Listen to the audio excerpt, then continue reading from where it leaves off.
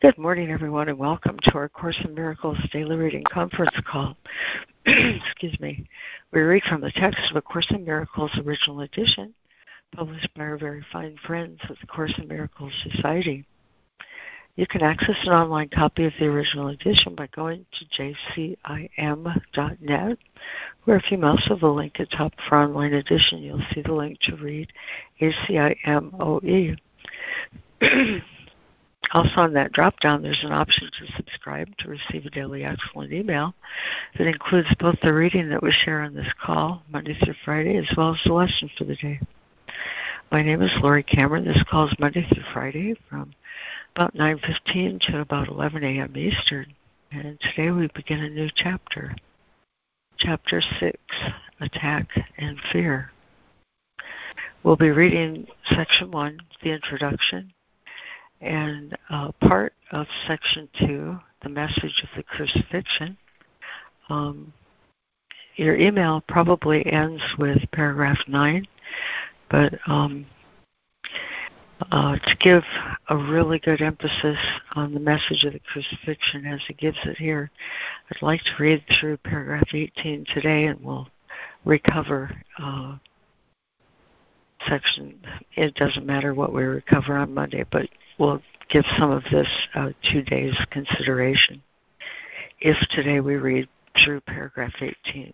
So if you have your books, that would be just really great. We're also mindful of our lesson today, Lesson 60, the last in this first review, which is including lessons 46 through 50. God is the love in which I forgive. God is the strength in which I trust. There is nothing to fear. God's voice speaks to me all through the day, and I am sustained by the love of God.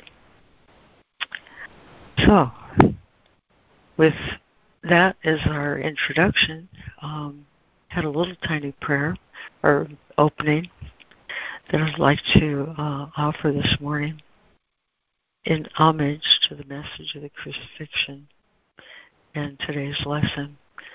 It's a little piece from Rainer Maria Rilke in his book of Hours, Love Poems to God. It goes like this. God speaks to each of us as he makes us and walks with us directly out of the night. These are the words we dimly hear.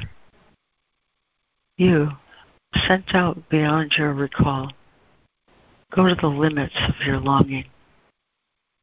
Embody me, flare up like flame and make big shadows I can move in. Let everything happen to you, beauty and terror, just keep going. No feeling is final. Don't let yourself lose me. Nearby is the country they call life. You'll know it by its seriousness. Give me your hand. I am sustained by the love of God. Amen.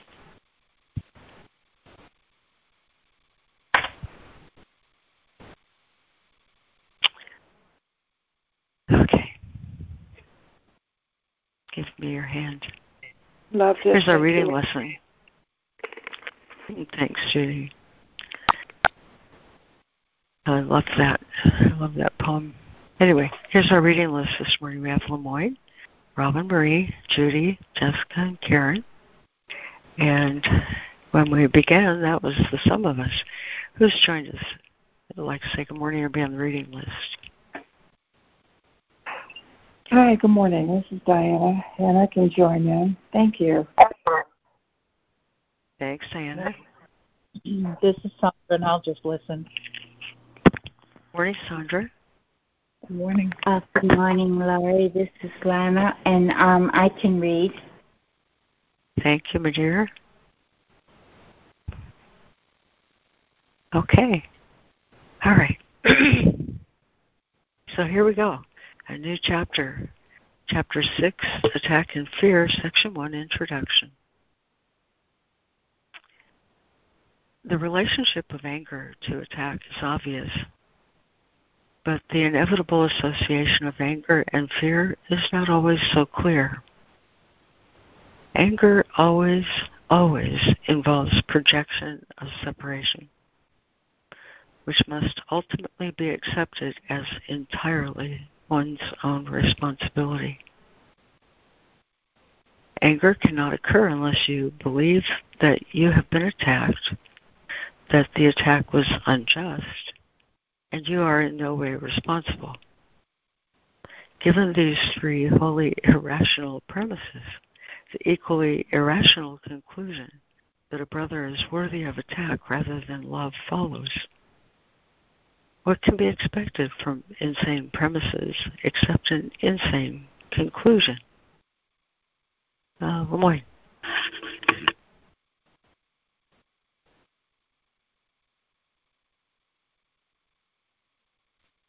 Thank you, Lori. Okay. Chapter 6, Attack and Fear. Introduction. The relationship of anger to attack is obvious, but the inevitable association of anger and fear is not always so clear. Anger always involves projection of separation, which must ultimately be accepted as entirely one's own responsibility. Anger cannot occur unless you believe that you have been attacked, that the attack was unjust, and you are in no way responsible.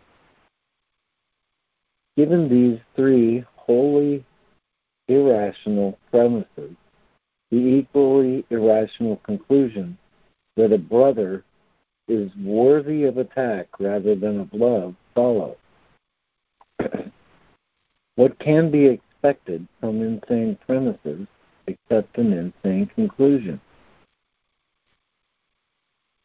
The way to do an insane conclusion is to consider the sanity of the premises on which it rests.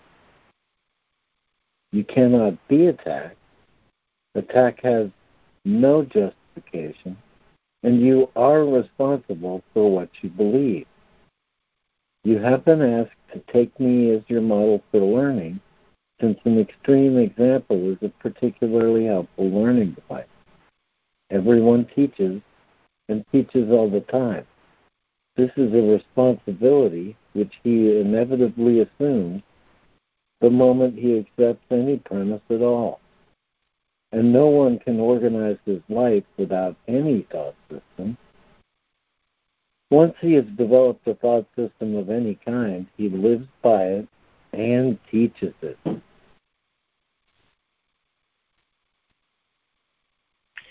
Thank you, Lemoyne. And Robin Marie.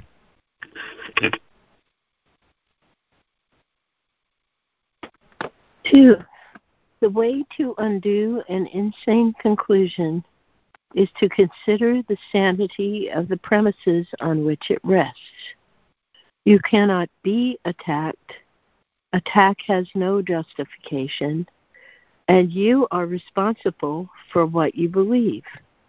You have been asked to take me as your model for learning, since an extreme example is a particularly helpful learning device. Everyone teaches and teaches all the time. This is a responsibility which he inevitably assumes the moment he accepts any premise at all, and no one can organize his life without any thought system. Once he has developed a thought system of any kind, he lives by it and teaches it. 3. You have been chosen to teach the atonement precisely because you have been extreme examples of allegiance to your thought systems and therefore have developed the capacity for allegiance. It has indeed been misplaced, but it is a form of faith which you yourselves have been willing to redirect. You cannot doubt the strength of your devotion when you consider how faithfully you have lived it. It was quite evident that you had already developed the ability to follow a better model if you could accept it.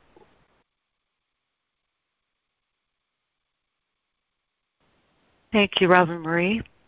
And Judy. I thank you, Lori. This makes me laugh. This first line, you have been chosen to teach the atonement precisely because you have been extreme examples of allegiance to your thought systems, all of us egomaniacs, I guess, and therefore have developed the capacity for allegiance. It has indeed been misplaced, but it is a form of faith which you yourselves have been willing to redirect. You cannot doubt the strength of your devotion when you consider how faithfully you have observed it. It was quite evident that you had already developed the ability to follow a better model if you could accept it. Accept Christ as our model this morning. Okay, attack in fear, chapter 6. And the second, the message of the crucifixion. For teaching purposes, let us consider the crucifixion again. We have not dwelt on it before because of its fearful connotations. The only emphasis we laid upon it was that it was not a form of punishment. Nothing, however, can be really explained in negative terms only. There is a positive interpretation of the crucifixion which is wholly devoid of fear and therefore wholly benign in what it teaches, if it is properly understood. The crucifixion is nothing more than an extreme example. The crucifixion is nothing more than an extreme example. Its value, like the value of any teaching device, lies solely in the kind of learning it facilitates. It can be, and has been, misunderstood. This is only because the fearful are apt to perceive fearfully.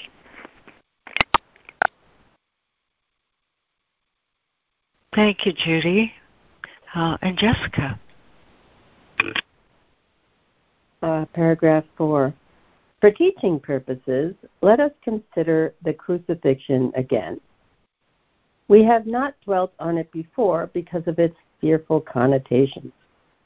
The only emphasis we laid upon it was that it was not a form of punishment. Nothing, however, can be really explained in negative terms only. There is a positive interpretation of the crucifixion, which is wholly devoid of fear, and therefore wholly benign in what it teaches, if it is properly understood. The crucifixion is nothing more than an extreme example. Its value, like the value of any teaching device, lies solely in the kind of learning it facilitates. It can be and has been misunderstood. This is only because the fearful are apt to perceive fearfully. 5. I have already told you that you can always call on me to share my decision and thus make it stronger. I also told you that the crucifixion was the last foolish journey that the sonship need take, and that it should mean release from fear to anyone who understands it. While we emphasized only the resurrection before, the purpose of the crucifixion is how it actually led to the resurrection. Oh, and how it actually led to the resurrection was not clarified at that time. Nevertheless, it has a definite contribution to make to your own lives, and if you will consider it without fear, it will help you understand your own role as teachers. Thank you, Jessica. And Karen. 5. I have already told you that you can always call on me to share my decision and thus make it stronger.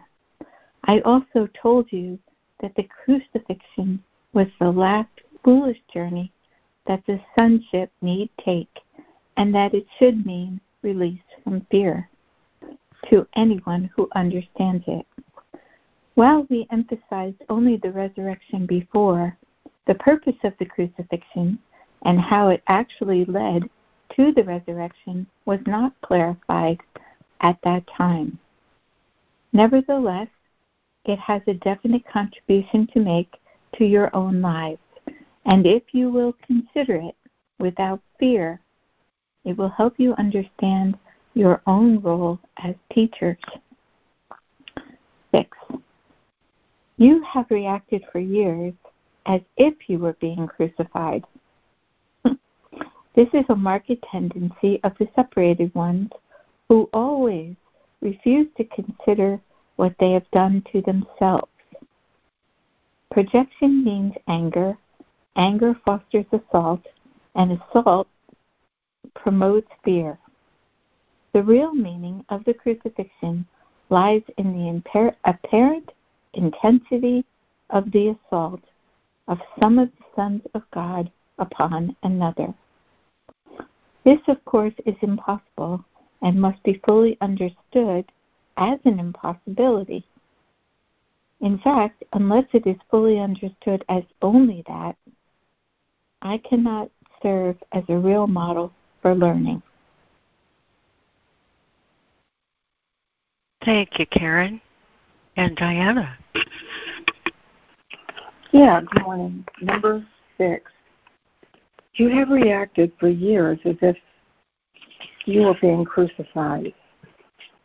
This is a marked tendency of the separated ones who have refused to consider what they have done to themselves.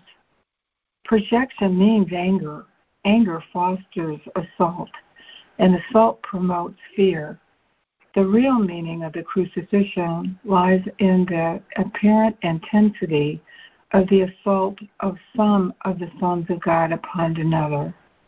This, of course, is impossible and must fully be understood as an impossibility.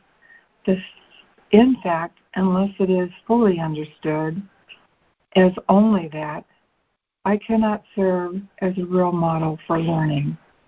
Number 7, assault can ultimately be made only on the body. There is little doubt that one body can assault another and can even destroy it.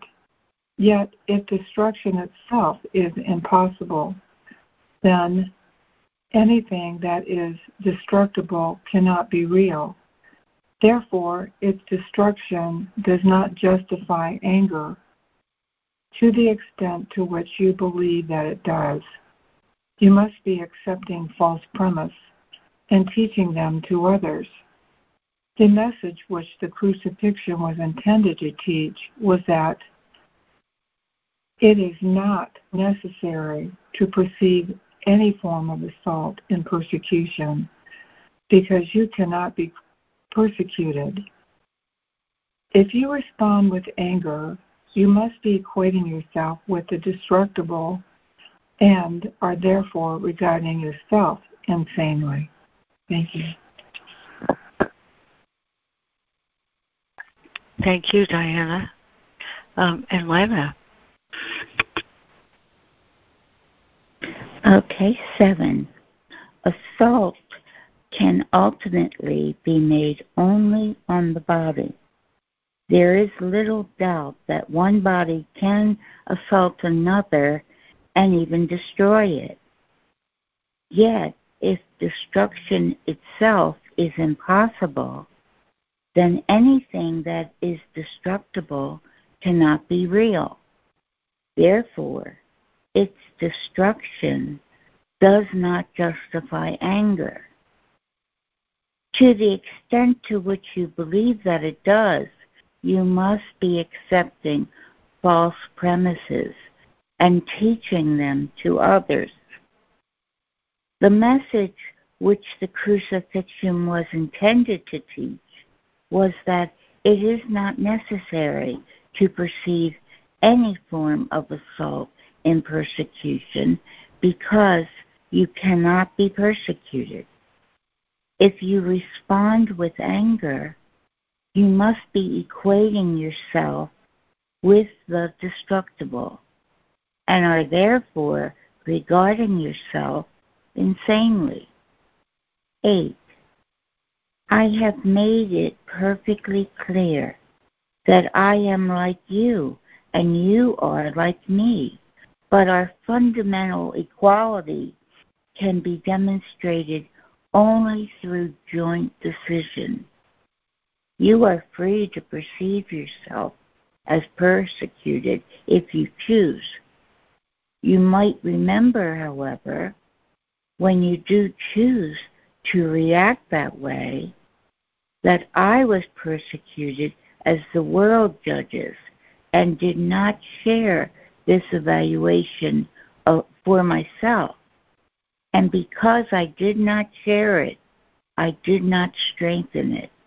I therefore offered a different interpretation of attack, and one which I do want to share with you. If you will believe it, you will help me to teach it.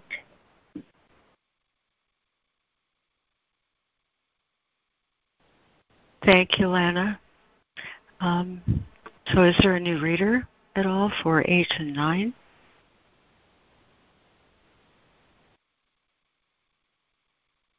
Yes, I can do that because it's here. This is Sandra. Thank you, Sandra.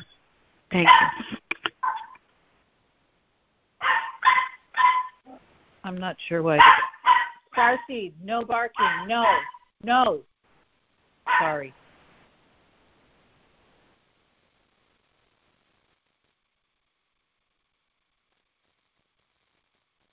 8. I have made it perfectly clear that I am like you and you are like me, but our fundamental equality can be demonstrated only through joint decision. You are free to perceive yourself as persecuted if you choose. You might remember, however, when you do choose to react that way, that I was persecuted as the world judges and did not share this evaluation for myself. And because I did not share it, I did not strengthen it. I therefore offered a different interpretation of attack, and one which I do want to share with you. If you will believe it, you will help me to teach it. So profound. We have seen before, as you teach, so shall you learn. If you react as if you are persecuted, you are teaching persecution or victimhood.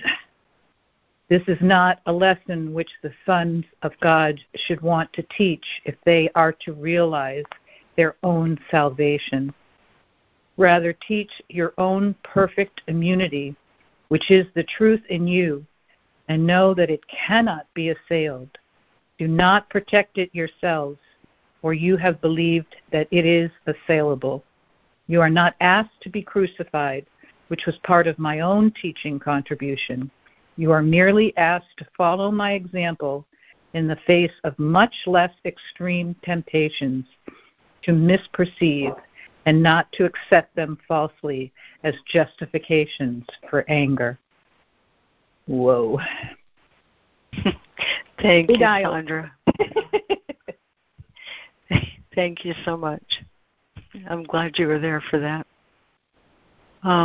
Is there another new reader then for 9 and 10?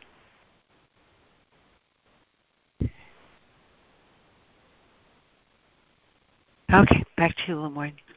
Okay.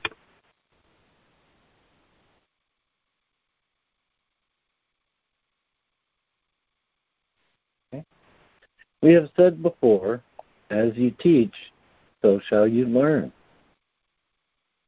If you react as if you are persecuted, you are teaching persecution.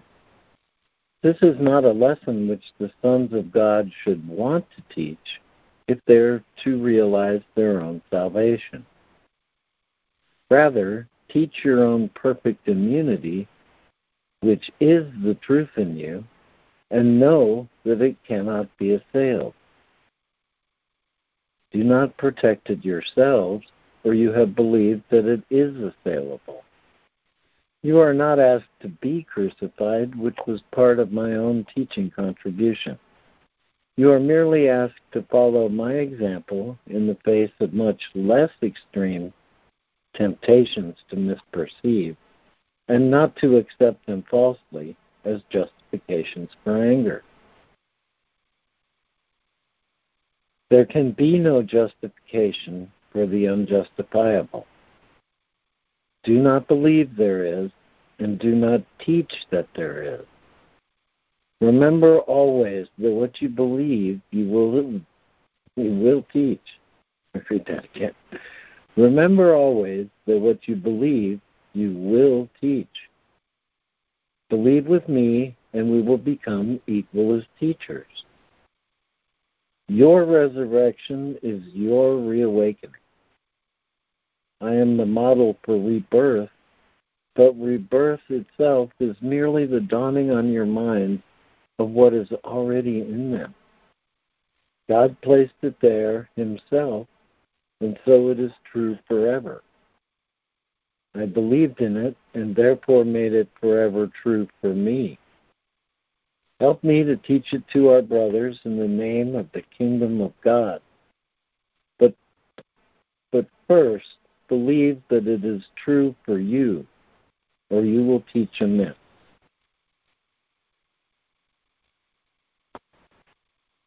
Thank you, Lemoyne. I'm Robin Marie.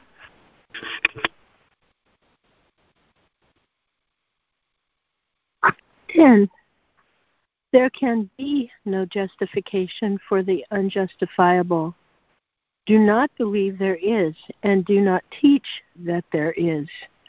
Remember always that what you believe you will teach. Believe with me, and we will become equal as teachers. Your resurrection is your reawakening. I am the model for rebirth, but rebirth itself is merely the dawning on your minds of what is already in them. God placed it there himself, and so it is true forever. I believed in it, and therefore made it forever true for me. Help me to teach it to our brothers in the name of the kingdom of God. But first believe that it is true for you, or you will teach amiss. 11. My brother slept during the so-called, quote, agony in the garden, unquote. But I could not be angry with them because I had learned I could not be abandoned. Peter swore he would never deny me, but he did so 3 times. He did offer to defend me with the sword, which I naturally refused, not being at all in need of bodily protection. I am sorry when my brothers do not share my decision to hear only one voice, because it weakens them as teachers and as learners.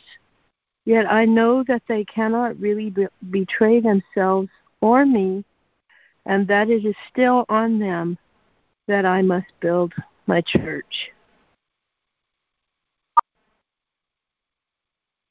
Thank you, Robin Marie. And Judy. Thank you, Lori. 11. My brother slept during the so-called, quote, agony in the garden, but I could not be angry with them because I had learned I could not be abandoned. Peter swore he would never deny me, but he did so 3 times. He did offer to defend me with the sword, which I naturally refused, not being at all in need of bodily protection. I am sorry when my brothers do not share my decision to hear only one voice, because it weakens them as teachers and as learners. Yet I know that they cannot really betray themselves or me, and that it is still on them that I must build my church. There is no choice in this, because only you can be the foundation of God's church. A church is where an altar is, and the presence of the altar is what makes it a church. A church is where an altar is, and the presence of the altar is what makes it a church. Any church which does not inspire love has a hidden altar, which is not serving the purpose for which God intended it. I must found capital His church on you, because you, who accept me as a model, are literally my disciples. Disciples are followers, but if the model they follow has chosen to save them pain in all respects, they are probably unwise not to follow him. Thank you, Judy. Sounded funny. Did I read it right? Mm-hmm. Okay, thank you. And Jessica. 12. There's no choice in this, because only you. Should I read the sentence before? Let's see. Yet I know that they cannot really betray themselves or me, and that it is still on them that I must build my church. There is no choice in this, because only you can be the foundation of God's church. A church is where an altar is, and the presence of the altar is what makes it a church. Any church which does not inspire love has a hidden altar, which is not serving the purpose for which God intended it.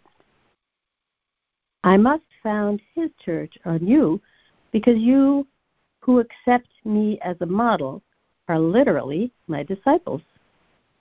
Disciples are followers, but if the model they follow has chosen to save them pain in all respects, they are probably unwise not to follow him.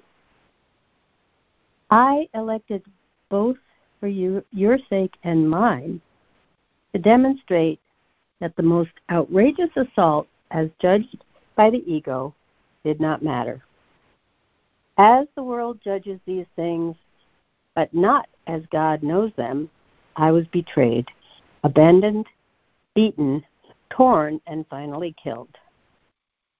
It was perfectly clear that this was only because of the projection of others, because I had not harmed anyone and had healed many. We are still equal as learners, even though we need not have equal experiences. The Holy Spirit is glad when you can learn enough from mind to be reawakened by them. That was their only purpose, and that is the only way in which I can be perceived as the way, the truth, and the light. Amen. Yes, thank you, Jessica. And Karen. 13. I elected both for your sake and mine to demonstrate that the most outrageous assault, as judged by the ego, did not matter. As the world judges these things, but not as God knows them, I was betrayed, abandoned, beaten, torn, and finally killed. It was perfectly clear that this was only because of the projection of others. Because I had not harmed anyone and had healed many. We are still equal as learners, even though we need not have equal experiences. The Holy Spirit is glad when you can learn enough from mine to be reawakened by them. That was their only purpose, and that is the only way in which I can be perceived as the way, the truth, and the light. 14. When you hear only one voice, you are never called on to sacrifice. On the contrary, by enabling yourself to hear the Holy Spirit in others, you can learn from their experiences and gain from them without experiencing them yourselves. That is because the Holy Spirit is one, and anyone who listens is inevitably led to demonstrate His way for all. You are not persecuted, nor was I. You are not asked to repeat my experiences, because the Holy Spirit, whom we share, makes this unnecessary. To use my experiences constructively, however, you must still follow my example in how to perceive them. Thank you, Karen. And Diana. Number 14. When you hear only one voice, you are never called on to sacrifice. On the contrary, by enabling yourself to hear the Holy Spirit in others, you can learn from their experiences and gain from them without experiencing them yourselves. That is because the Holy Spirit is one, and anyone who listens is inevitably led to demonstrate His way for all. You are not persecuted, nor was I. You are not asked to repeat my experiences, because the Holy Spirit, whom we share, makes this unnecessary. To use my experiences constructively, however, you must still follow my example in how to perceive them. 15. My brothers and yours are constantly engaged in justifying the unjustifiable. My one lesson, which I must teach as I learned, is that no perception which is out of accord with the judgment of the Holy Spirit can be justified. I undertook to show this repeat that, please.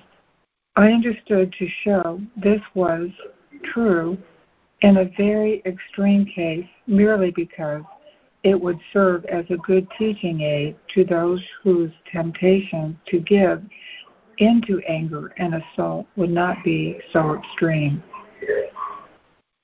I will with God that none of His sons should suffer. Thank you. Thank you, Diana. And Lana. 15. Lana, My brother. I just wondered, honey, if, and rather than just 15 and 16, if you'd also read 17, 18. All the way through 18, please. Oh, absolutely. Sure. Okay. 15. Mm-hmm. My brothers and yours are constantly engaged in justifying the unjustifiable.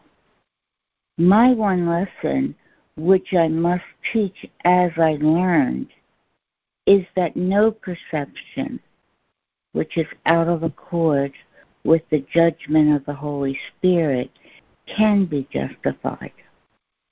I undertook to show this was true in a very extreme case merely because it would serve as a good teaching aid to those whose temptations to give into anger and assault would not be so extreme. I will with God that none of His sons should suffer. 16.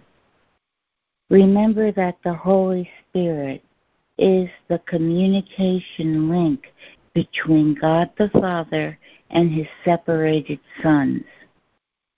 If you will listen to his voice, you will know that you cannot either hurt or be hurt, and that many need your blessing to help them hear this for themselves.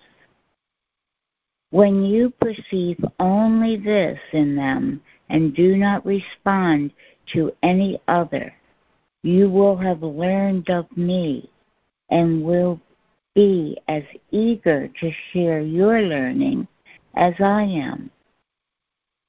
The crucifixion cannot be shared because it is the symbol of projection.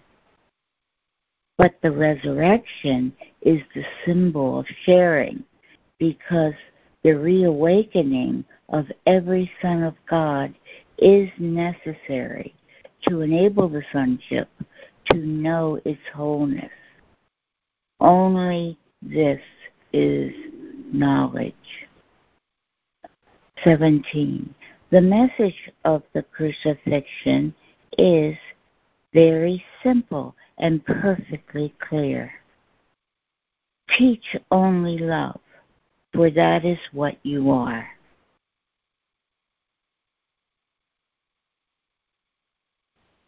Thank you, Lana. And would there be another reader to read 16 through 18?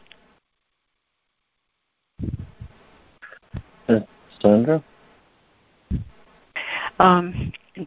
I think, Sandra, do you have access to 16 through 18? You had it right. I passed. Thank you. Okay. Well, I'd love to then.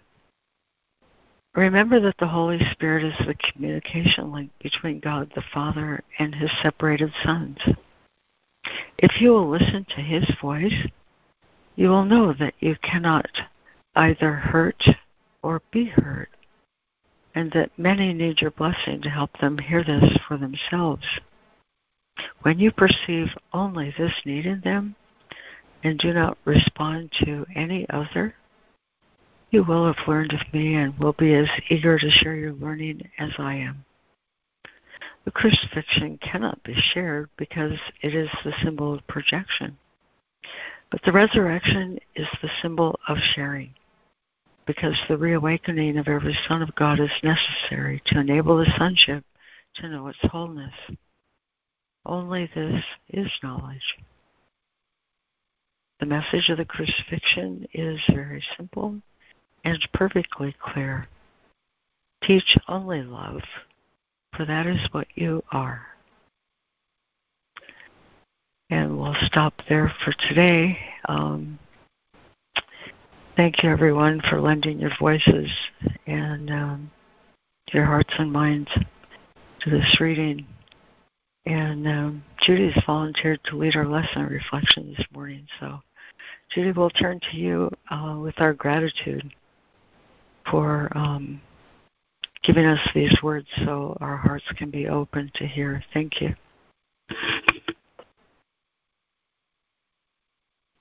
Yes, thank you, Lori. I'll do my best imitation or channel Fran this morning. God love her. I'm sure she's with us. Lesson 60. These ideas are for today's review.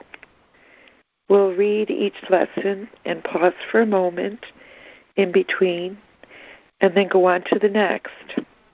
And then we'll read the titles for all the lessons and meditate for a few minutes on their totality of the thought system to which they bring us. These are the ideas for today's review. God is the love in which I forgive. God does not forgive because he has never condemned. The blameless cannot blame, and those who have accepted their innocence see nothing to forgive. Yet forgiveness is the means by which I will recognize my innocence. It is the reflection of God's love on earth. It will bring me near enough to heaven that the love of God can reach down to me and raise me to my home. God is the love in which I forgive.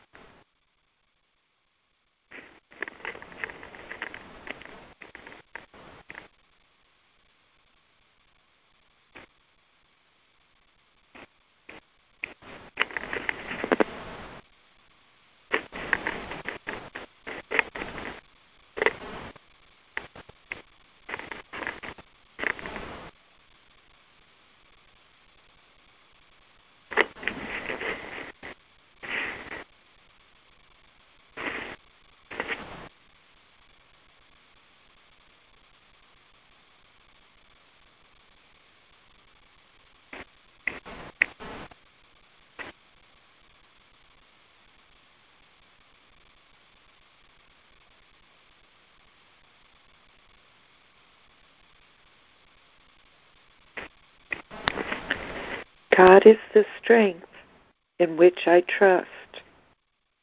It is not my own strength through which I forgive.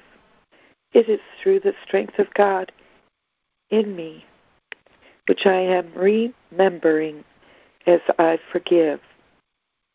As I begin to see, I recognize His reflection on earth.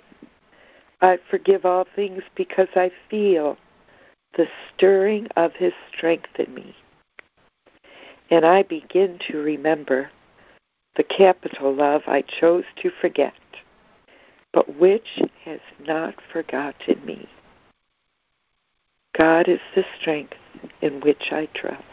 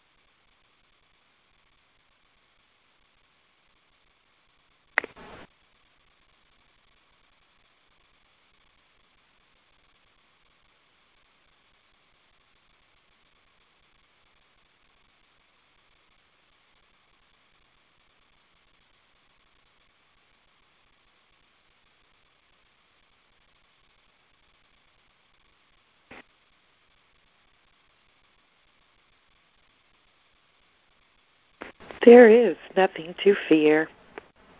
How safe the world will look to me when I can see it. It will not look anything like what I imagine I see now. Everyone and everything I see will lean toward me to bless me, and I will recognize in everyone my dearest capital friend. What could there be to fear in a world which I have forgiven and which has forgiven me? There is nothing to fear.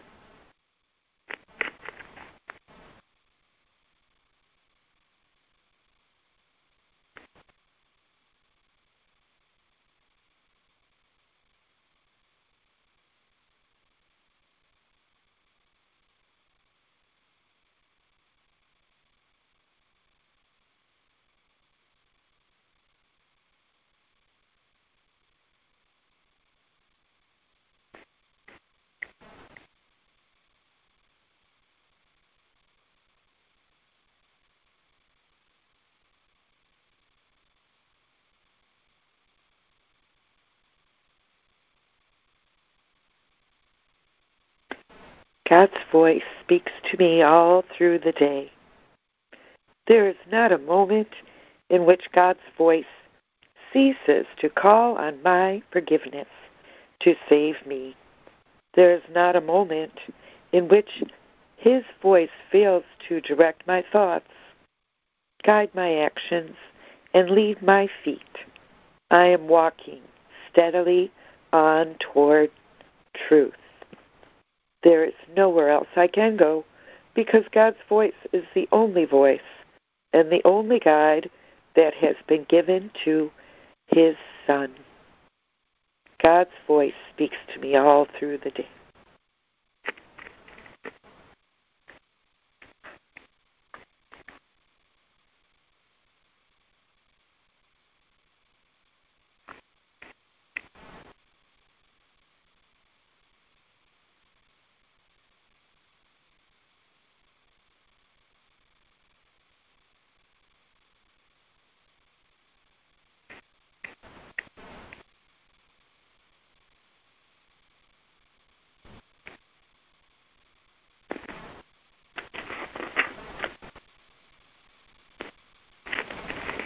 And I am sustained by the love of God. As I listen to God's voice, I am sustained by his love. As I open my eyes, his love lights up the world for me to see. As I forgive, his love reminds me that his Son is sinless. And as I look upon the world with the vision he has given me, I remember that I am his son. I am sustained by the love of God.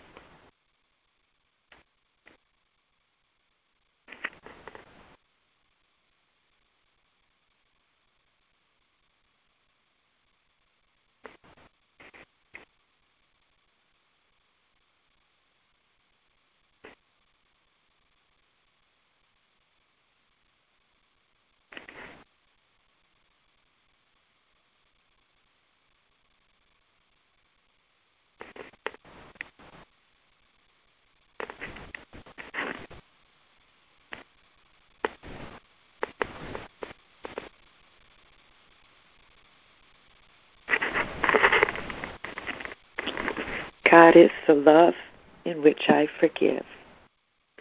God is the strength in which I trust. There is nothing to fear. God's voice speaks to me all through the day. I am sustained by the love of God.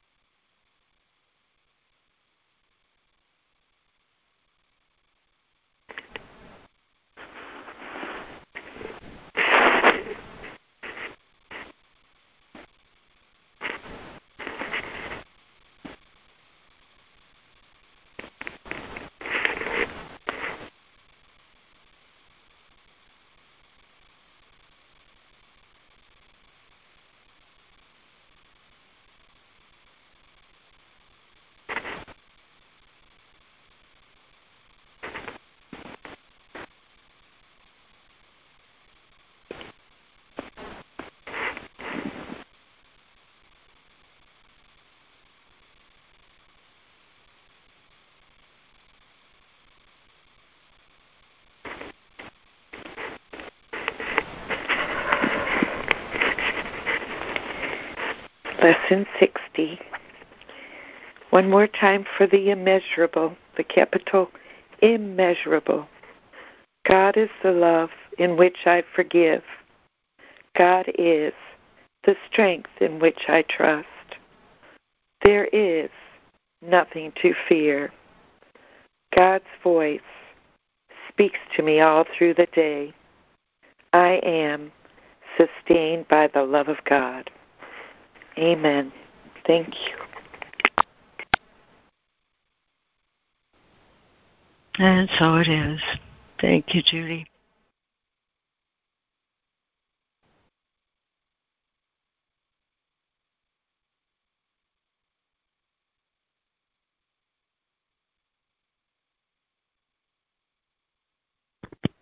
That was great, Judy. Thanks. This is Sandra. And I have a miracle. I want to share it. I woke up this morning and I was grateful for my life.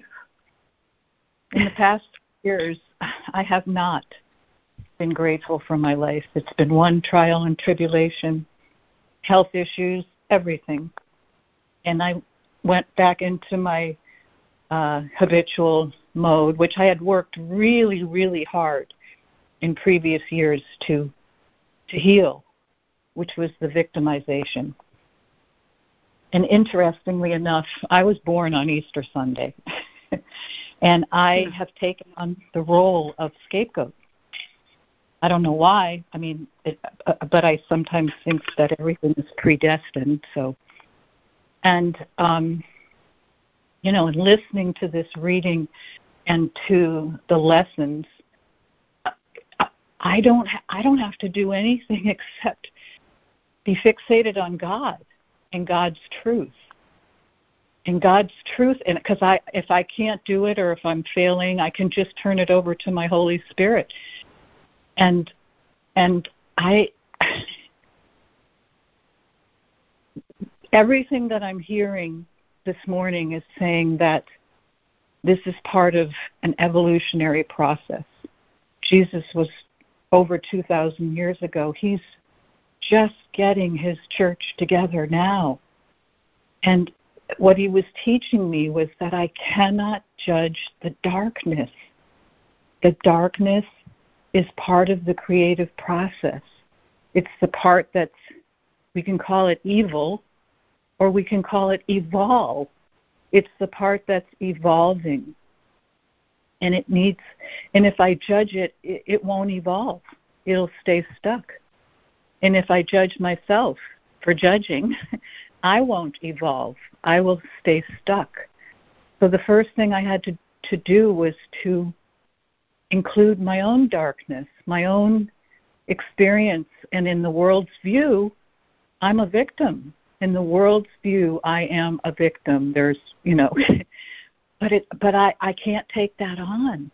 I can't identify and take that personally. It's not personal. It's just part of the evolutionary process. And those who victimize me, I don't think they thought they were victimizing me. I think they thought they were doing the right thing. Or they didn't have tools. And I know that there's been people around me who have probably felt victimized because I didn't have the tools. And I have to live with that, which is why I'm so motivated to get the tools and to heal. I'm the only one who can do this. Nobody can heal me except for God. But I have to make the decision to fixate on God and make God my number one healing asset and not take anything personally, and just to know that it's all working together for my highest and best, for the world's highest and best, for everybody's highest and best. And because I understand what self-love is, if something isn't working out for me, I don't have to judge it. I don't have to call it even dark. I can go and say, okay, I'm letting this go. It's not working for me. And trust that the universe will bring me what will work for me. And if not, then I seek not outside myself. I just seek my relationship with God and with myself. And eventually something will show up, or maybe it won't.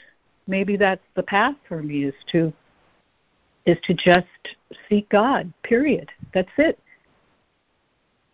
God is the love in which I trust. God is the faith in which I forgive, it's just like I can't do this without God. And I'm just so grateful, because I looked at my life and I went, oh my God, I've had a great life. And yeah, there's darkness in there, but once I started to include it, I didn't judge it anymore. I just thought, this is just part of the evolutionary process. This is why I came here to this planet, was to evolve into what I was meant to be, what we're all meant to be. We're meant to be the church. And it's not about proselytizing or anything. It's about being it. I'm complete. Oh, Sandra, I'm so happy to hear all that. That just lights me up today. Thank you so much. That was really wonderful, Sandra. You really shared that. Thank you. Yes, Sandra, I felt every bit of love that was behind every word. Oh, thank you, Sandra. That was just glorious. Thank you. Such a wonderful share. Thank you very much. You sound inspired, and I'm reminded of our spiritual immunity that we're fixed in God. Thank you, Sandra. Well, I have to say thank you all. But once I started to include the darkness and include my own darkness, I'm feeling better today physically than I have in months. So there's definitely a connection. I'm complete. And there certainly is. Absolutely. So true. Yeah. I'm very glad to hear that too. Thank you.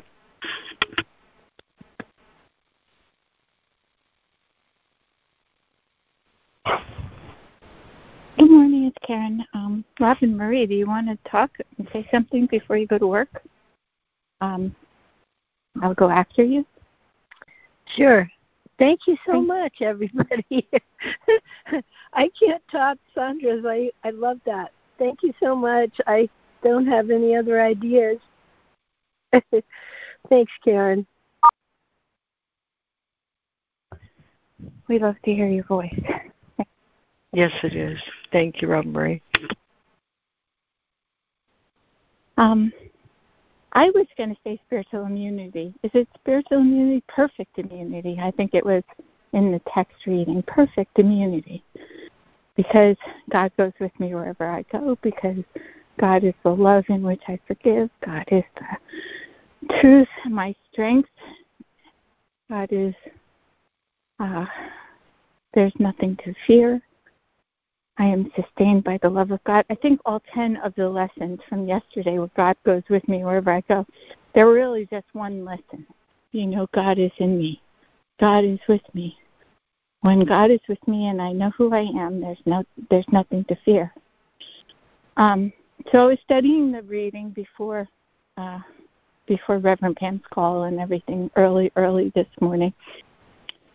And I was a little like, oh, this is just psychobabble because, crucifixion is crucifixion. But if you're not identified with the body, it doesn't matter what happens to the body. And the body is corruptible or destructible, and therefore it's not real. But when you feel the body or you feel your emotions, it sort of felt like I had to tie myself in a knot to pretend that this wouldn't, crucifixion is nothing. But after the reading today and after the meditation just now, just the answer, the voice for God was very loud, and it just said, persecution and crucifixion are judgments my mind makes. However, anything is going down on the physical plane, whether I have a physical malady, for instance, or an illness, it can be, suffering, or it can be what it is, without the judgments laid upon it, without my ego making it, unbearable. So crucifixion and persecution are in my mind. And just when I was in India, sexual abuse survivor, right? That's my ego's victimhood persona. Everywhere I went, people were touching me. And of course, there is no personal space in India. It's just not a thing. But even the swamis would lean their bodies against you if you were up in a line and they were at the front of the line. And to me, it was like excruciating persecution constantly. I wanted to buy a pomegranate, and I got in a line at the food stall, and like 10 people swarmed around me, and everybody is touching you. And at that particular time, then that was kind of like the big thing that was in my mind that was coming up. But it's just a judgment. It's just an identification with not wanting what was happening to be happening. Persecution and crucifixion. I think it would be hard to be crucified and not to feel identified with the body, but I know at a certain level when we're in our Christ self, the body won't be there at all, and anything can be done to it, and it won't matter. But it feels like that's not where I'm at right now.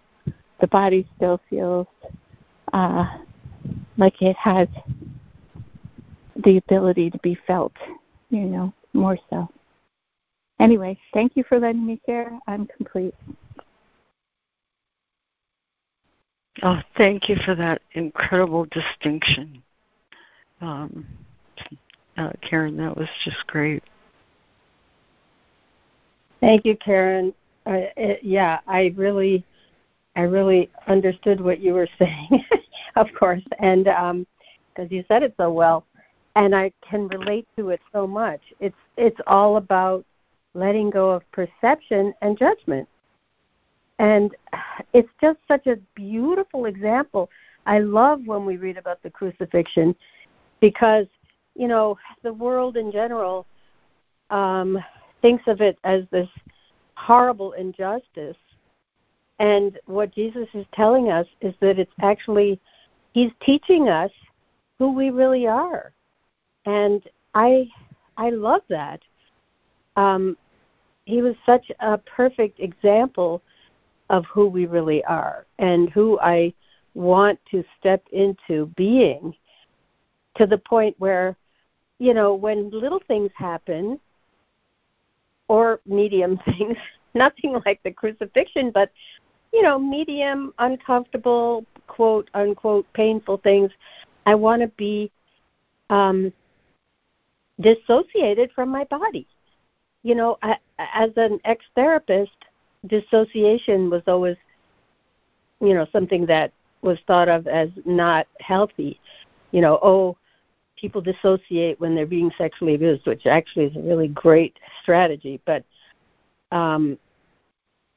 yeah, exactly. It's a great strategy. So if I have to go for a medical treatment or get stuck with needles, which happens to me once a month, and it's like, I have learned how to really relax, and so it's less uncomfortable. I've learned how to be in a place of love toward the people who may or may not be doing or saying things exactly the way I used to think they should. But now I have the additional tool of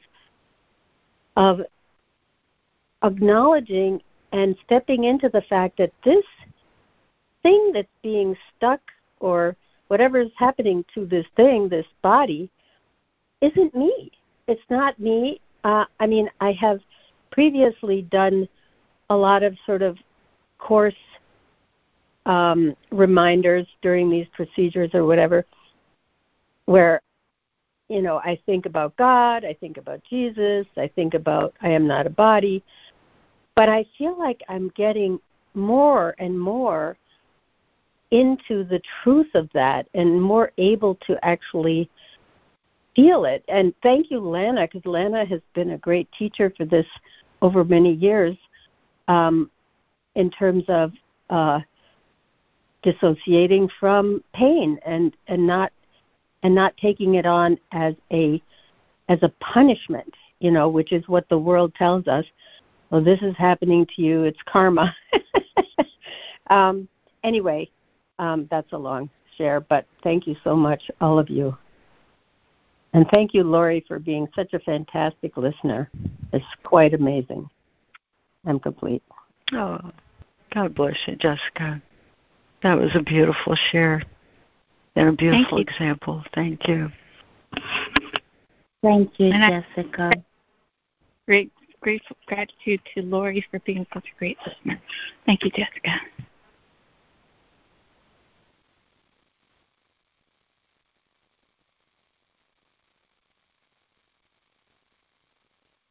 This is Lana. Good morning, everyone. As I read this section, I'm reminded that, Jesus says he wants to teach and learn as he learned and taught and teaches and learns, and it can get pretty circular. But I think part of, at least for me, my issue over the years has been learning to, and part of the delay in learning has been about the importance I've placed on the body. There's a line in the Course, I don't remember exactly where it is, where Jesus says the insignificance of the body must become an acceptable idea. I've also learned that love is always the remedy for everything. No matter what it is, love's the remedy. Love's the remedy, not the enemy, of any situation or emotion or anything that appears unloving. I found that love is the remedy, and even evil. One of the great lines about the crucifixion is where Jesus says, "Forgive them, Father, for they know not what they do."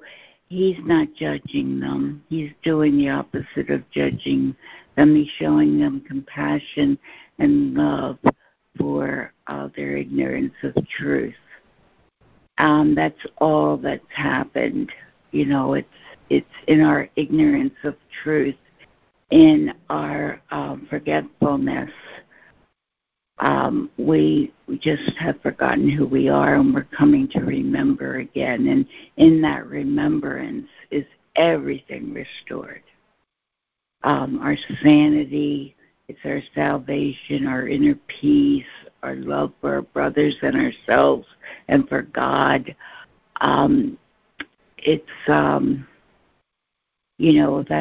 That's the atonement, and it's the remembering. It's not even a learning. It's a remembering, because he reminds me right here in this section that it's all within me, and part of the infinite mind of God. There's nothing that is lacking within me. Yet whenever I place my humanity as being more important than my eternal spiritual nature, I'm going to become confused and possibly make an idol out of something that could distract me from love's awareness and love's presence and my reality and my brother's reality. It's not bad. It's not evil. I don't see anything bad or evil about my body. I think it is always calling for love, though, especially in recent years, it's a call goes out. Just love me some more, love me some more, love this one some more, love. It's not that it's unimportant or unreal, but it's, and of course, of love goes into this even deeper. It's about my relationship with everything that I see, that I perceive, that I experience, that I'm witness to. I have to ask myself, what is my relationship to it? Because as long as I have a loving relationship, it is holy. It becomes holy in my experience, and that's a peaceful experience and a beautiful experience, and what God intends for me as a child of God. So anyhow, I'm babbling now, but like all the other readings, I can pick out any one section of any chapter and find the totality of the truth within it. It's just amazing how miraculous that is, that every part of the truth is the whole of the truth. So I'm complete. Thank you for listening. Thank you, Lana. That was a beautiful share. Yeah, thank you, Lana. And it's quite an amazing miracle that he can do that. Every single section is the whole thing. And I think he even says that somewhere. Anyway. It does. Okay. Oh, I'm sure he does. Yeah, thank you, Jessica. Thank you, Lana.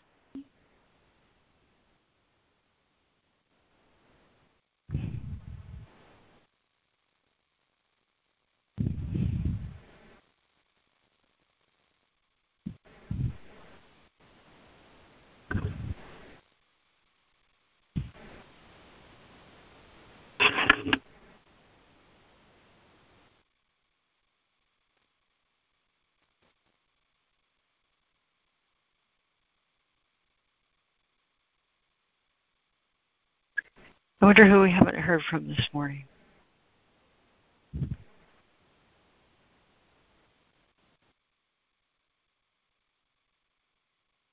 Kind of an intimate group today. Feels like a campfire to me.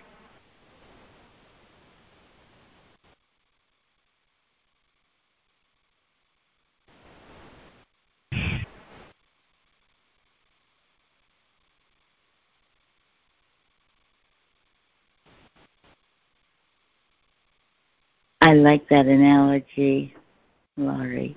Past the marshmallows or the s'mores. The warmth of the fire, the warmth of the love, the squishiness of the marshmallows. Yeah. Yeah, I'm actually thinking about the what am I, and I think I better just turn to it because it says pretty explicitly exactly what I want to say this morning. Let's see.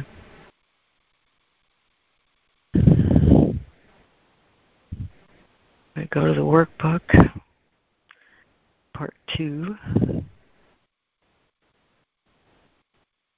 It's going to be right there, I think.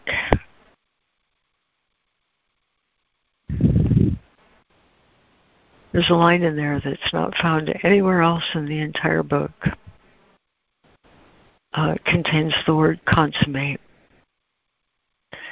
And when I think of that word, consummate, it brings to mind a level of completion. The ultimate level of completion. It's in paragraph 4 of What Am I? And it says, ours are the eyes through which Christ's vision sees the world redeemed from every thought of sin. Ours are the ears that hear the voice of God proclaim the world as sinless. Ours are the minds which join together as we bless the world. And from the oneness that we have attained, we call to all our brothers, asking them to share our peace and consummate our joy. And I was thinking about that in relation to the completion of joy, And all those years ago, when by surprise I heard myself say, "I'm home,"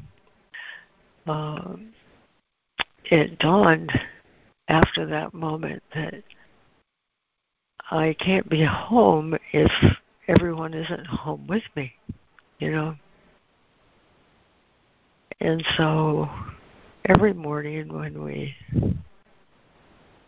gather and read these words and reveal how they speak to us and have changed us by their truth, we're strengthening each other. And I had a talk yesterday with someone called me just kind of out of the blue, and had a moment when they were feeling really left out. And I remember thinking that's just something that I can be grateful for, that someone calls to say that to me, so that I can reassure that person that, no, the act of calling me means you're not alone. And giving me an opportunity to tell you that you're not alone strengthens me, And how every morning when we dial this number and share how we're touched, I used to think it's a little bit like the game of the blind man and the elephant. I'll say it's this, and someone will say it's that. And after we do it for a while, we get the notion of exactly what this is that we're sharing, and how what this is actually what we are. And without the opportunity to share it, we wouldn't know that that's what we are.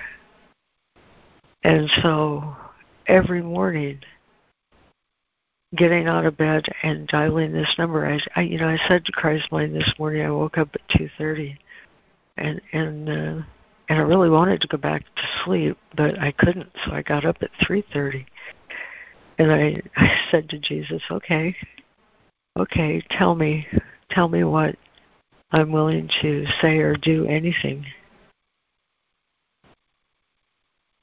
And I listened and listened and listened, and there was no to say or to do. There was only a to notice. Only a to notice how He is so very with us in our shares, how He directs our thoughts, guides our actions, leads our feet, going steadily home. And that home isn't complete until we have called to everyone to join us, to consummate our joy. I mean, I can't tell you, Sandra, how over the moon I was to hear your share today. It just honestly lit me up.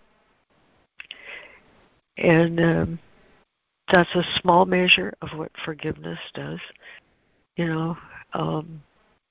but it just gets bigger and bigger as everyone comes home, So anyway, that's what I have to share today.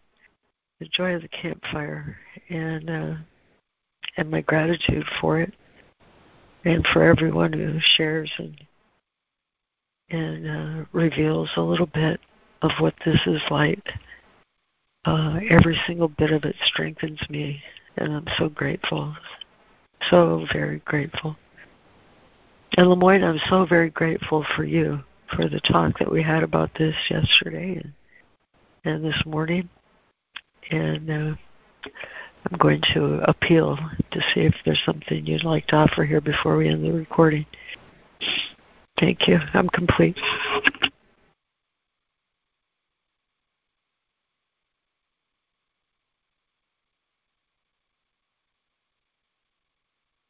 Oh, thank you, Laurie. Thank you so much. Very beautiful. Thank you. I'd like to hear Lemoyne too. Yeah, thank you, Laurie. Yeah, when you're done, I'd like to share something as well. Thank you.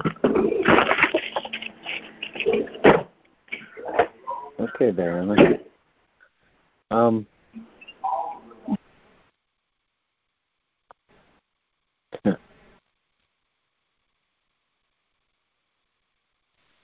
Well, yeah, I don't know what to say. I think for me right now, it's like it almost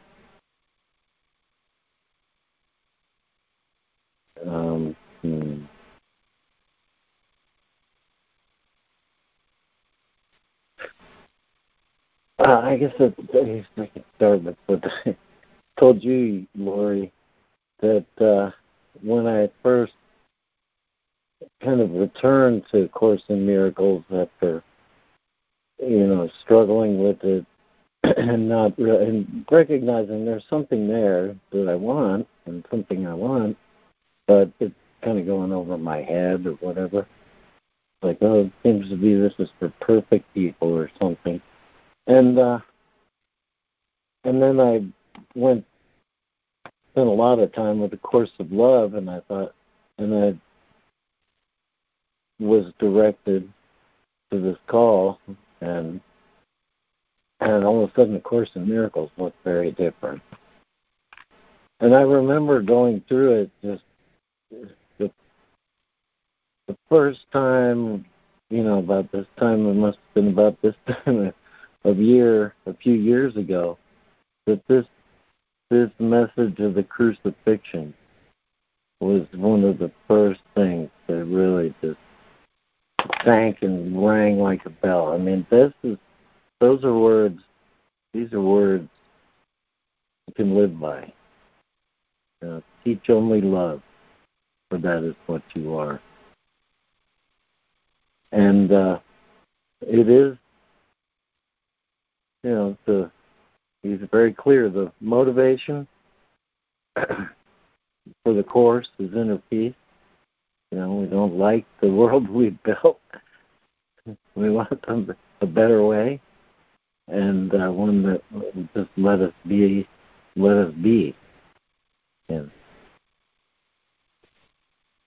And this distinction, peace, doesn't have to be distinguished from anything. It's just what is. That this is the goal, but the method is learning, who we are. And then here is, actually it's not, I shouldn't say it's the method, but this is an expression of the means, of how to apply what the Course is intending, to restore us to inner peace by learning who we are. And teaching and learning are like giving and receiving. They are actually accomplished when they're one. And so just that message of the crucifixion, teach only love, for that is what you are, is very different than most interpretations of the crucifixion. But to me, it makes perfect sense. This is the way,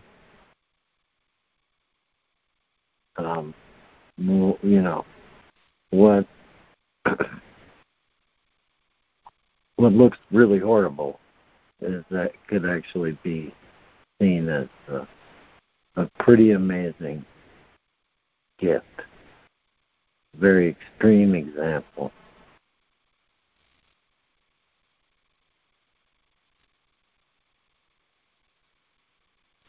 But it's an example. When he says, follow me, it's not, he's talking away from the cross, not towards it. And I think that's an important thing. And, I don't know, like we still have some time. There's something that's like I struggle with the word evolution sometimes, but hey, maybe I learned something today. That evolution's a word, it's a symbol. It's usually, I think, I think it's quite often misunderstood, even what Darwin tried to say, and so the common picture, it is all about the form, but words are symbols that need specific reference or make them useful. But one thing occurred to me while I was thinking about the evolution, instead of just pushing it out of my mind, that's a bad label, was to say Lamarckian evolution occurred to me. The inheritance, which is the inheritance of acquired characteristics, and there's some evidence for some of this going on as well. But I think really the evolution spoken of earlier is it's actually referenced in one of those central sections, the reinterpretation of defense. The evolution of man is merely a process by which he proceeds from one degree to the next. He corrects his previous missteps by stepping forward. This represents a process which is actually incomprehensible in temporal terms because he returns as he goes forward. And I see the evolution here. It uses the same words as Lamarckian evolution, but it does a very different thing. It is the acquisition of inherited characteristics that is the evolution that's required. It makes perfect sense coming out of a thought system which is ill-founded and upside down and doesn't produce what we want or a proper expression of who we are. So it's something I learned today. There is a way in which to describe all this as evolution. But it's, the moving forward is to return, is actually in return. And this is why it's probably so easily missed by the world, who wants to always move forward to something better built on the past.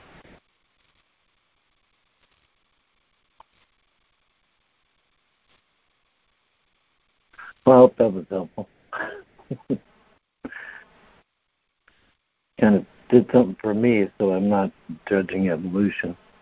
And and I will agree that there is this thing of including the dark. I mean, this is how I believe it really can work very easily. Is that if we center on the light, the unity, the single purpose, if that's where we are, then when the darkness approaches, it's very naturally shined away. And, we don't have to seek for it, we don't have to search it down, and fighting it and makes it stronger. And things are only held in darkness because they're held away from the light. So being the light, there's no fear, and all those dark things, dark happenings of the past, or in what we imagine we see, can be purified in the light and leave us only with the blessed residue that's earlier in this chapter. Anyway, I'm complete. Thank you. Lemoyne, I just love what you just said about the light and the darkness. And I wanted to just say that you were saying that as we go forward, we're really going back, and it's like we're going back to our eternal fixation, the truth of what we are with every step forward towards God. I'm complete. Thank you, Lemoyne. Thank you. That was so excellent. Yes, it was. Nice summary, yeah. Yes, thank you. Thank Very you, Lemoyne. Yeah, Lemoyne. Yeah, thank you, Lemoyne.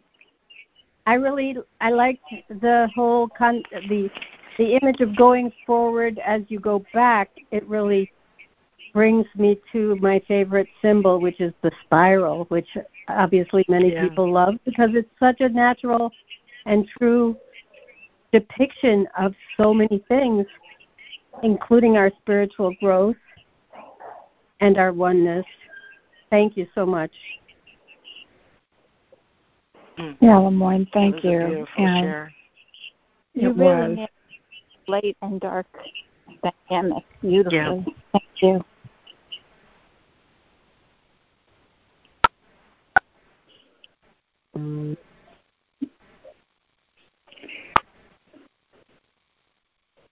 Any final shares from anyone?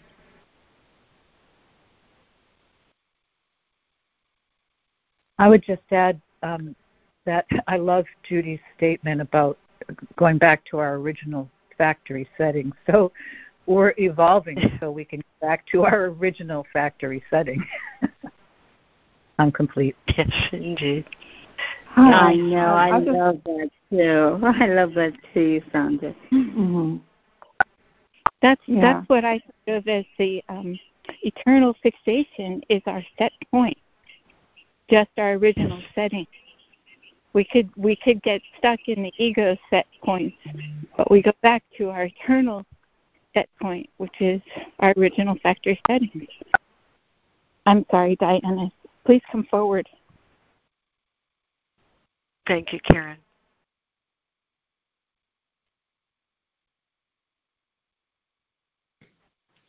No, you don't have to be sorry. This is Ida. Good morning. Morning, Ida. Yeah. It's okay. I got mad at the staff this morning, mad at the people that live here, and mad at the whole situation. But even just being with you guys for a few minutes and just listening to you talk, it's helping me feel better. Thank you. I'm complete. Oh, I'm so glad to hear that, Ida. Yes, I am too. Thank you, Ida.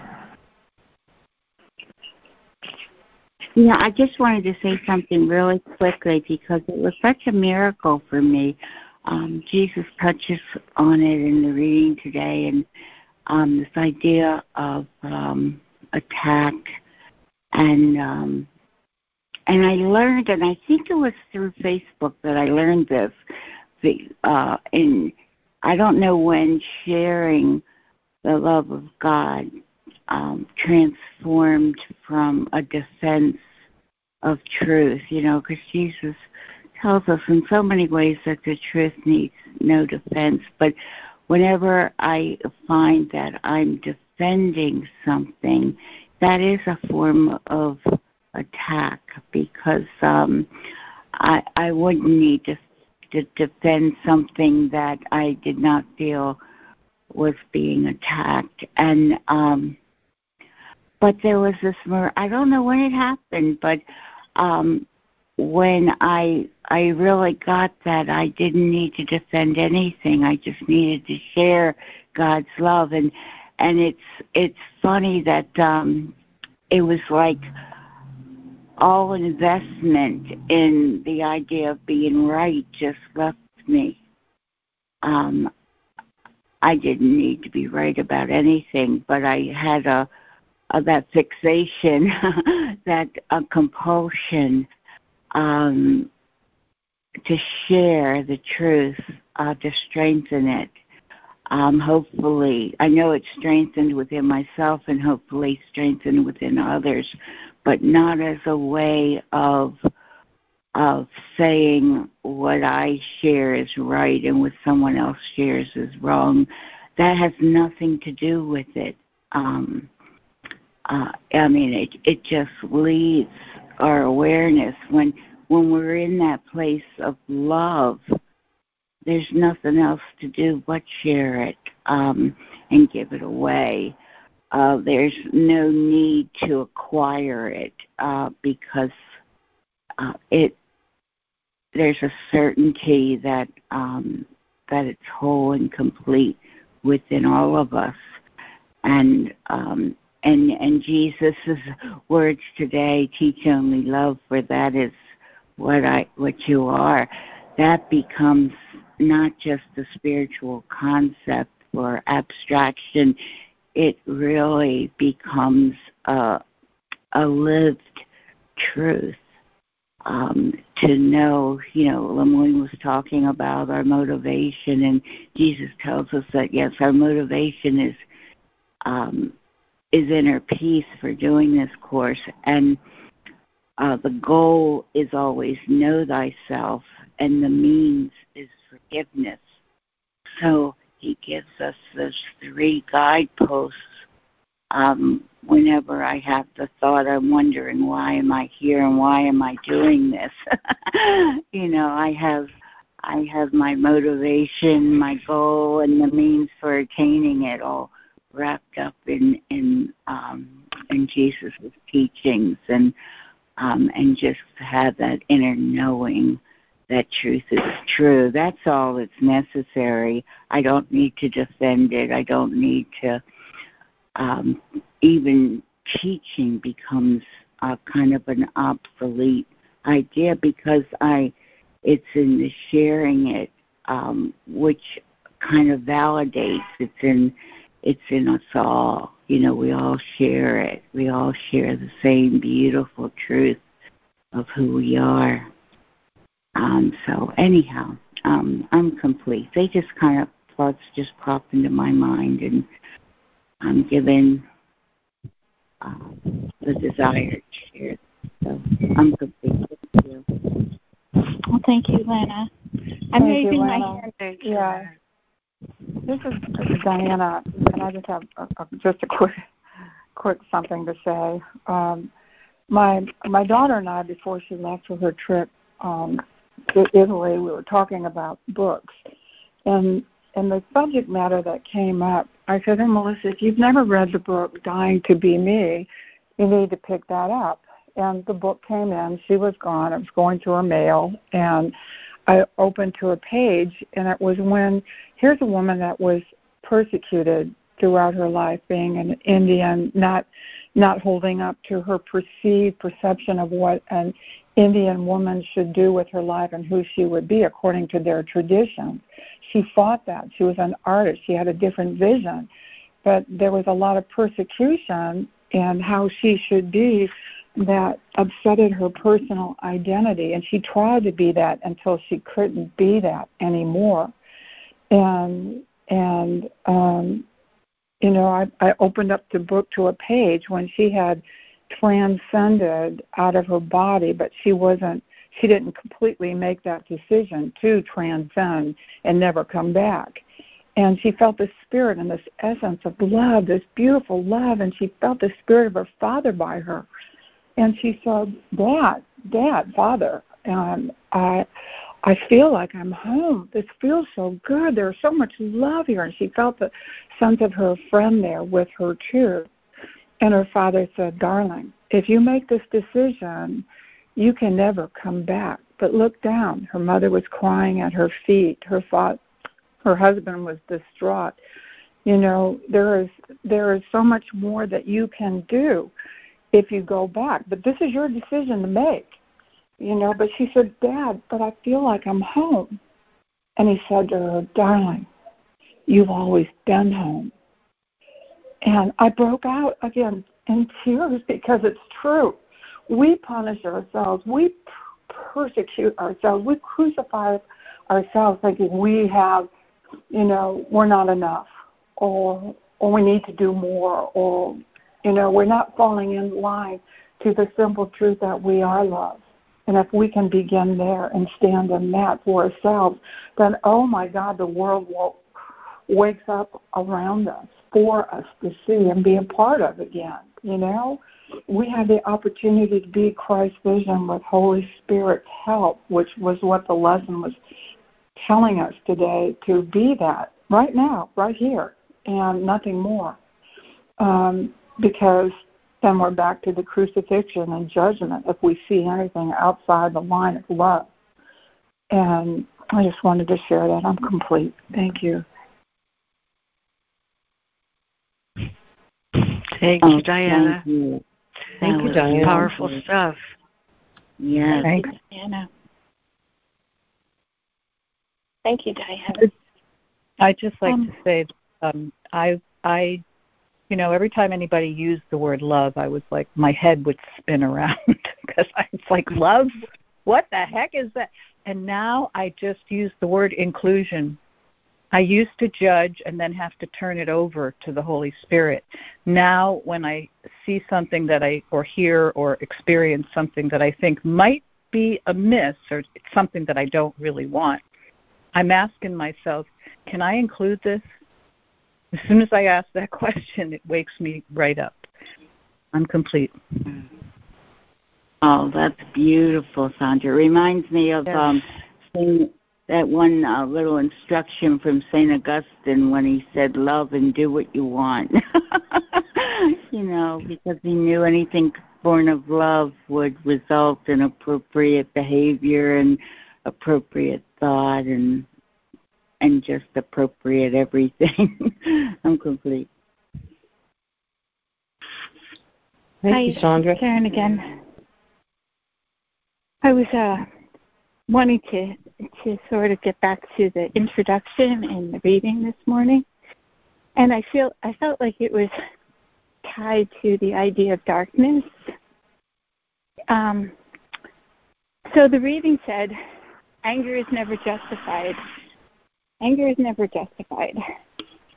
And I don't have my book in front of me, but there were 3 things that, we feel angry and then we feel it's justified because we've been attacked. And I was dealing with a person who's attacked me over and over and over.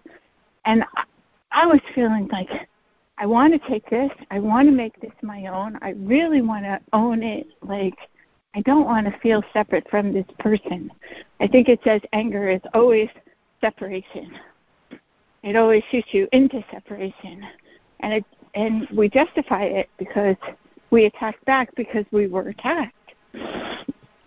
But I think it's an art form that the Course is trying to teach us, that there are hidden things that need to be given to the light, which is our darknesses, our hidden darknesses. But when they come up, if we confuse ourselves and think it's about the external circumstance, if we think it's something in the present moment that's happening, then it doesn't get purified. We're still in the illusion. But if we recognize, oh, it's anger, I don't want it, this belongs to the ego, the false self-reality, my anger wants to justify it. There's no question. But I know the Christ in me, the Holy Spirit in me, wants to know that this is a call for love. If somebody is attacking me, that's all it is, a call for love from a beloved.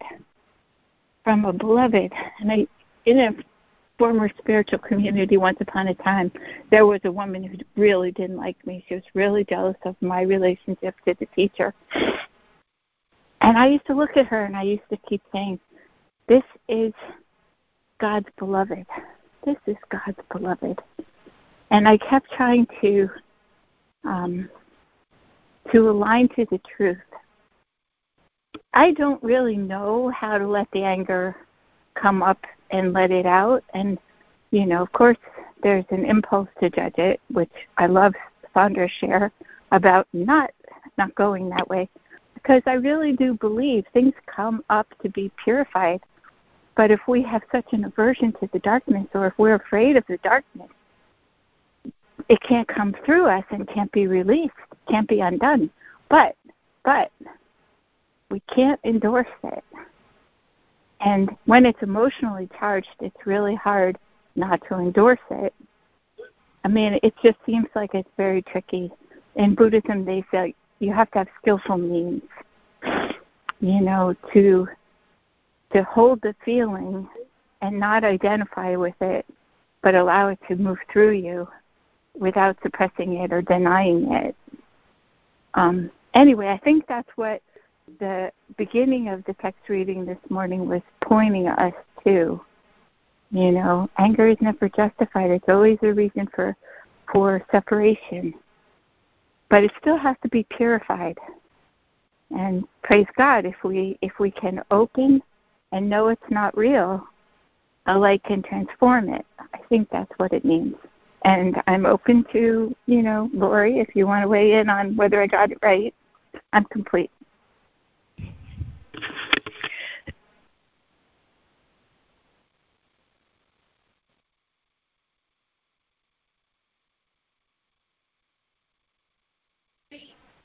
Thank you, Karen. I'm sorry, my mute button isn't functioning very well. I love your expression, this is God's beloved. And it reminded me of an earlier section of the book where he said, I will substitute for your body and your ego so that you don't have to be concerned about them, but never for your mind. And when I think of that, I think of that as you said, he's going to give me guidance when I recognize that my thinking is not in alignment with truth. It's my part to recognize and be willing to realign my thinking. That's my part. And my willingness is what will take me there, because Christ is substituting for my body and my ego so that I don't have to be concerned about protecting myself. It's that thing where I think I'm going to lose something if I accept behavior that I find unacceptable. In this reading, he says, God will never ask you to sacrifice anything, ever. And my mind has to learn that it is not a sacrifice to love, that's actually my joy. One of the places I was thinking of, and in this call today, was in chapter 4, where he says the ego's very selective as to who and what it thinks it's worthy to deal with, to participate with, to be with, to consider, has very specific ideas about what and who is worth its time. But the soul has no such distinctions at all. In fact, your mind, he says, is naturally abstract. And the abstract mind, or the soul, is invulnerable. I have to unlearn a lot of stuff that I taught myself before I recognized that that's the truth, which is that's the essence of we go back as we go forward, or we go forward only to go back. We forget in order to remember better. But when I let Jesus, my friend, however you view the voice of the Holy Spirit, to me it's my friend. And when I let my friend assure me that there is no loss but only gain, I have no need to protect my ego from anything. My mind is now free to learn the truth by unlearning, you see? I can take care of your body and your ego. This allows you not to be concerned about them. And now my mind can be taught and remember the truth. So the other place I was thinking about ending this call before I go to divine abstraction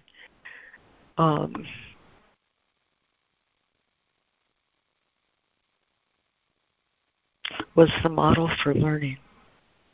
You know, he says the mind that was in me is also in you.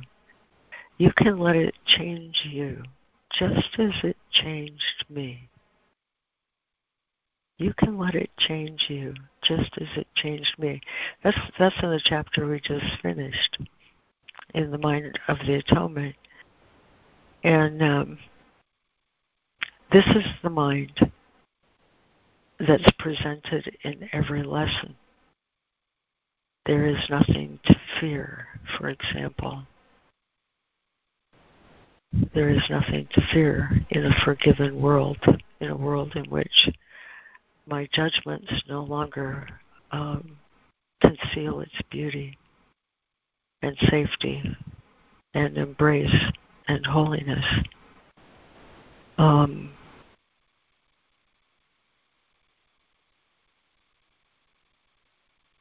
I need to take the hand of my friend and join with him in dialogue about everything that frightens me, about everything I think I need, about everything that I don't understand, about everything that seems overwhelming sometimes. And in dialogue, he teaches me the truth. And I finally realized that I am sustained by the love of God. That lesson is such a culmination of everything.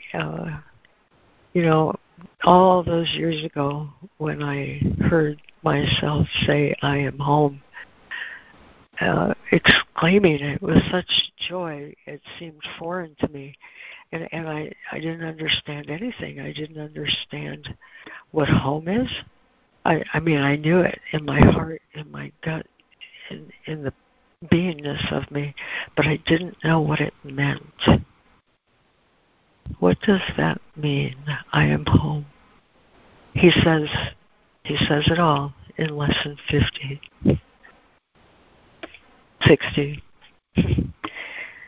which is a repeat of 50. As I listen to God's voice, I am sustained by His love. As I open my eyes, His love lights up the world for me to see. As I forgive, which is nothing more than to retract my judgments, His love reminds me that His Son is sinless. And as I look upon the world with the vision He has given me, I remember that I am His Son.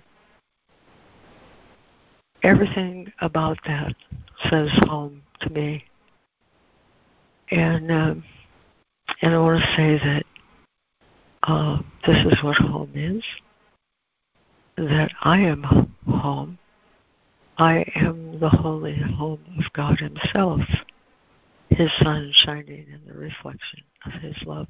My whole problem was I believed that it was possible to be host to the ego or hostage to God, when in point of fact, we are each the holy home. We are each the holy home of God Himself. I'm going to repeat the poem that I opened this call with, because it says it so beautifully.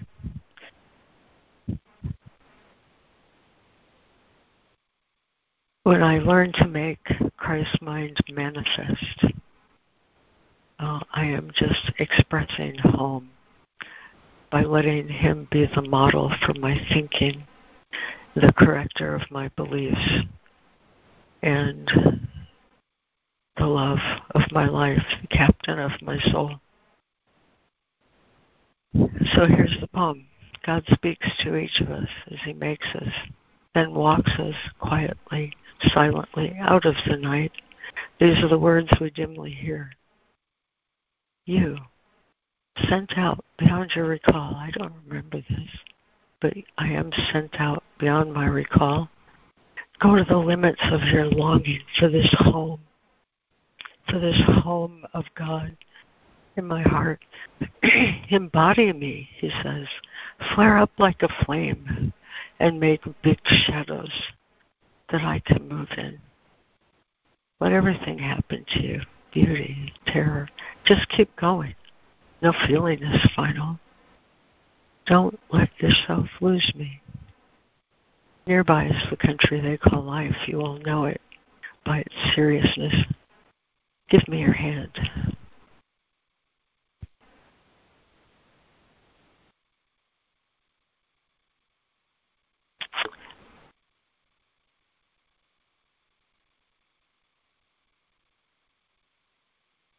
Take me as your model for thought, he says, and teach only love, for that is what you are. Amen. Thank you, everyone, for making beautiful music together. I surely do love the things that we are able to harmonize to. And I'll end the recording, but we usually stay on a bit, so